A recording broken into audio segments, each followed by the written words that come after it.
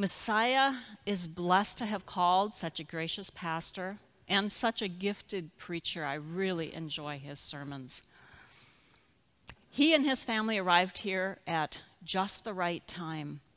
One of my favorite words in Greek is chronos, which basically means the right time, God's good timing, just the right time. And kairos is very different from chronos. Chronos sounds kind of like chronology, right? And chronos is that word that's about chronological time, the way that we often, especially in our culture, think about time, right?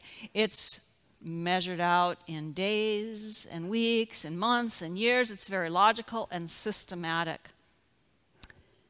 But wow, nothing in these last 2 years has seemed systematic or logical when it comes to time. In the past 2 years, we have faced a pandemic which has taken over 1 million lives in our own country. Every single one of us has been affected in some way or another. My own mother-in-law, who was vaccinated and boosted and very well protected in the assisted living that she was living in that facility, she tested positive for COVID the 2nd of February and died 2 weeks later. It was a reminder to us that this is not done with us. We are grateful that she lived a full life. But this thing is not done with us no matter how much COVID fatigue we have, and I have it too, I know. A pandemic would have been more than enough. But as it turned out, it was just the tip of the iceberg the past couple years. We have been confronted with the evil of racism on a level that we cannot minimize as people of faith. A couple weeks after George Floyd was murdered in my home state, I encountered racism in my own little neighborhood in Nixa, Missouri. I was taking a morning walk when I ran into my 9-year-old neighbor boy walking his family dog around the block, and I got that little nudge, you know, that nudge we get sometimes. And that little nudge said, walk with him.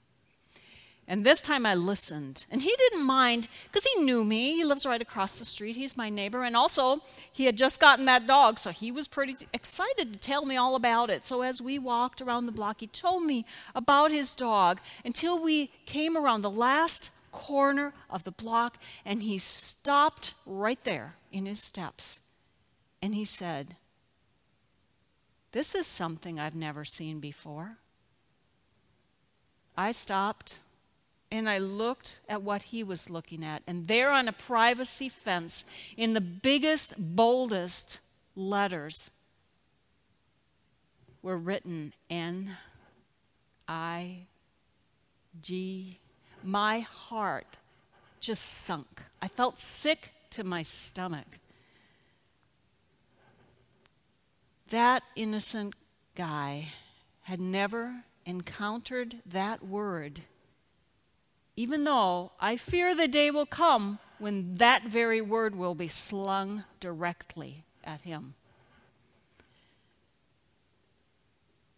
He and I became walking partners the rest of the summer, along with his little sister. And as I've said, the two of them have brought great joy to my life and to Craig's as well. Some of what we have faced the past couple years has been like clouds with a silver lining. But not everything. It is difficult to find a silver lining in an insurrection that threatened the lives of our elected leaders and our very democracy. It is startling to realize that voting rights and public education and women's access to health care and so much more are being so deeply impacted by the division in our country. There's more that meets the eye, and each of us must educate ourselves in order to understand the bigger picture, rather than just accepting sound bites from those with political agendas. Meanwhile, we observe the effects of global warming, and we recognize that we do not have all the time in the world to care more diligently about the world that God entrusted to us. Other things are pressing, but there is probably nothing more pressing than caring for our environment for the sake of future generations. But it's been pretty difficult to focus on maintaining our beautiful world when we have become daily witnesses to unimaginable violence in the Ukraine, in our very own schools and grocery stores, and in all the other places that we once thought that we were so safe. All of these pressing issues demand our attention and our advocacy. But many of us, frankly, are just so exhausted. Many of us are also facing personal losses of loved ones, of health, of jobs, of financial security, of family relationships. It is too much. It is far too much. Sometimes we have heard people say, God never gives us more than we can handle, a saying that I have neither appreciated nor agreed with ever. And by the way, it is not biblical. We don't hear it as much these days, probably because there is ample evidence that it's just not true. Because first of all, God is not to blame for the messes that are caused by selfishness, greed, and apathy. And second, this is way more than we can handle. A couple days ago, I came across a CNBC article written by Elizabeth Yuko entitled, "The U.S. is wrapped in collective grief from school shootings and the pandemic, and it is rewiring our brains," experts say. Now, research has been demonstrating the effect of trauma on our brains, which can become rewired in a sense. And we are learning that collective grief is closely related to trauma.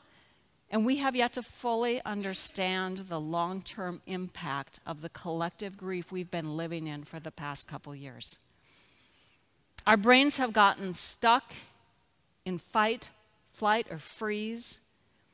And it makes it difficult to communicate effectively with one another and make decisions about our future. We are collectively grieving. We are overwhelmed, exhausted, broken down, on the verge of despair, and yet we know that we must rise up and advocate for justice. As people of faith, we are called to speak out against violence and hate and oppression. We are called to speak the truth in love. There is much to be done, just when we are so worn and weary. Where can we find the strength to be the church that God has called us to be? How can we rise up as a church and find our voices and take back our role in this world? We must be and do what God created us to be and do for the sake of the world, but how? Today's gospel is just what we need to hear right now. It challenges us to be what we are called to be. But more than that, it comforts us with the realization that Jesus himself asked God to help us be what we are called to be. This prayer is a part of Jesus' farewell discourse. And this was Jesus' final prayer right before he was arrested and beaten and nailed to a cross. This prayer is not for him. It is for his followers. Not just those present with him that night. His prayer is for all who will follow him then and now. In this gospel, Jesus is praying for us, for the church. Jesus recognizes that our road ahead will be filled with pain and suffering and challenges beyond comprehension. Jesus also knows that the church is and will continue to be a vital force for good in a world filled with conflict, suffering, tragedy, violence, and hate. Jesus recognized what is at stake. There is hope, but only if the church remains the church, unified through the love of God that is embodied in Jesus. Being unified in love does not mean, by the way, that we are the community of the like-minded. I learned that way back in seminary, and nothing is more true. It does not mean that we all have to agree with one another on every single issue, and we don't, and that's okay. And you know what? I think that this might be one of the most vital parts of our witness to the world right now, to demonstrate to a world that is so divided and so at conflict that it is okay to disagree with one another on important issues and still be bound together in love, in God's love. Jesus' prayer for his followers, his prayer for the church, is that they may be completely one, completely unified. Jesus states a clear purpose for his prayer in verse 23, so that the world may know that you have sent me and have loved them, even as you have loved me. That's Jesus. Jesus is saying, so that the world may know that God sent Jesus and loves us just as God loves Jesus. Jesus' prayer was that we might embody the love of God through Christ to such a degree that the world will witness our unity and through it come to believe that God sent Jesus into the world and God loves us. God loves us as much as God loves Jesus. Think about that. Jesus did not come into the world thumping his chest and bragging himself up. He did not come into the world to demonstrate the kind of power that is craved by narcissistic leaders. Jesus came into the world to demonstrate sacrificial love, the kind of love that lifts the fallen, that heals the broken, and that includes those who have been dejected and detested. And we are called to do the same. The purpose of Jesus' prayer is evangelism, sharing the good news with the rest of the world. And sometimes Lutherans forget that we are evangelicals. We are an evangelical church. It is right there in our name. We are the Evangelical Lutheran Church of America. We are called to embody the love of God so that others will know that they are deeply loved by God.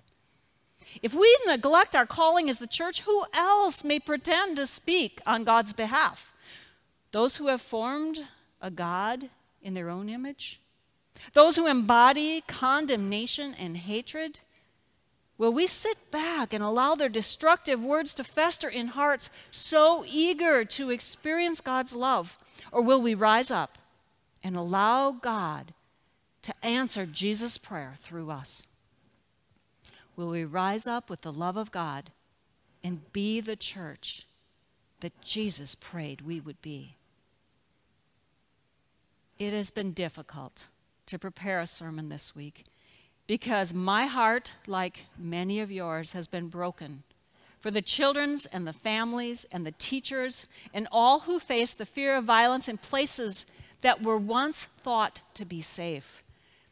And I've come to realize that schools and churches and homes and all the places that should have been safe through the years were never completely safe. Not for everyone. But now we see so clearly just how vulnerable we are to violence, which is infecting our country at an alarming rate. Our hearts and our spirits are broken, as they should be.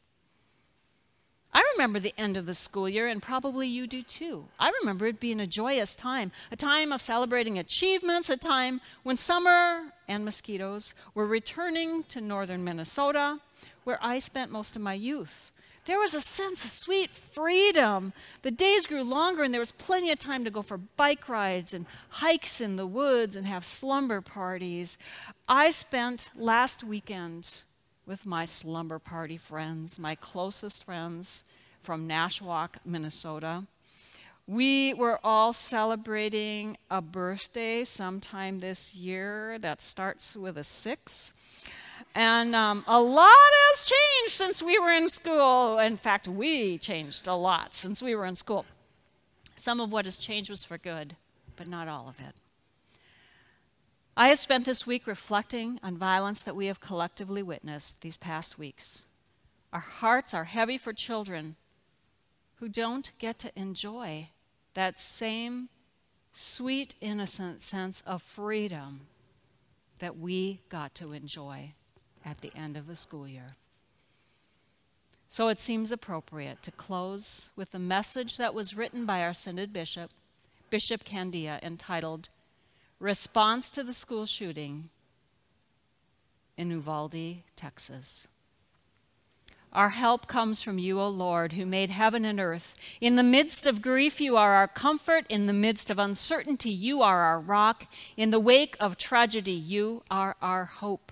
So even as we weep, we praise and place our trust in you. We pray in the name of the one who suffered and died and was raised for us, our Savior, Jesus Christ. Amen. That prayer concludes the service after a violent event in the new ELCA hymnal, All Creation Sings. I am struck that we now include this service in our hymnal because these events are becoming all too common in our society. Once again, our children are paying the ultimate price. We are all left grappling with how to understand, let alone move forward in the midst of such tragedies. How can we comprehend the incredible grief surrounding the violent death of 19 school children in Texas? As people of faith, we take our grief, our outrage, our frustration, and our despair to God, knowing that God's heart is big enough to contain our grief. God's peace is deep enough to sustain our spirits. God's love is powerful enough to usher in a new way of being community without hate and violence, without fear and death. We start with prayer, which is what centers us in God and empowers us to act as followers of Jesus for the sake of God's beloved children. We must move beyond our laments and grief to examine how our own actions, our words, and our treatments of others contribute to a society that has become so violent. We must look within ourselves and ask, how can I participate in building a kinder, gentler, more peaceful society for all? What is my responsibility? What is my call? Whether we are a Democrat or Republican, liberal, progressive, conservative, or middle of the road, it is time for us all to come together and advocate for safe, sensible gun control. The right to bear arms cannot be a higher priority than the rights of our children to go to school and come home safely. We must unite across political and social divides to protect our children. I urge you to write to your government representatives, call upon them to carry out their responsibilities, to govern with wisdom and compassion, to be courageous, and to take action to make our society safer for all. The servant's service after a violent event ends with this charge, which is my charge as bishop to this synod.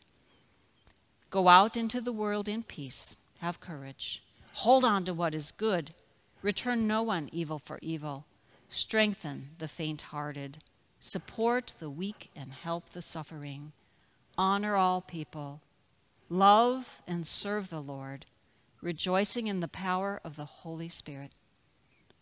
Reverend Susan Candia, Bishop.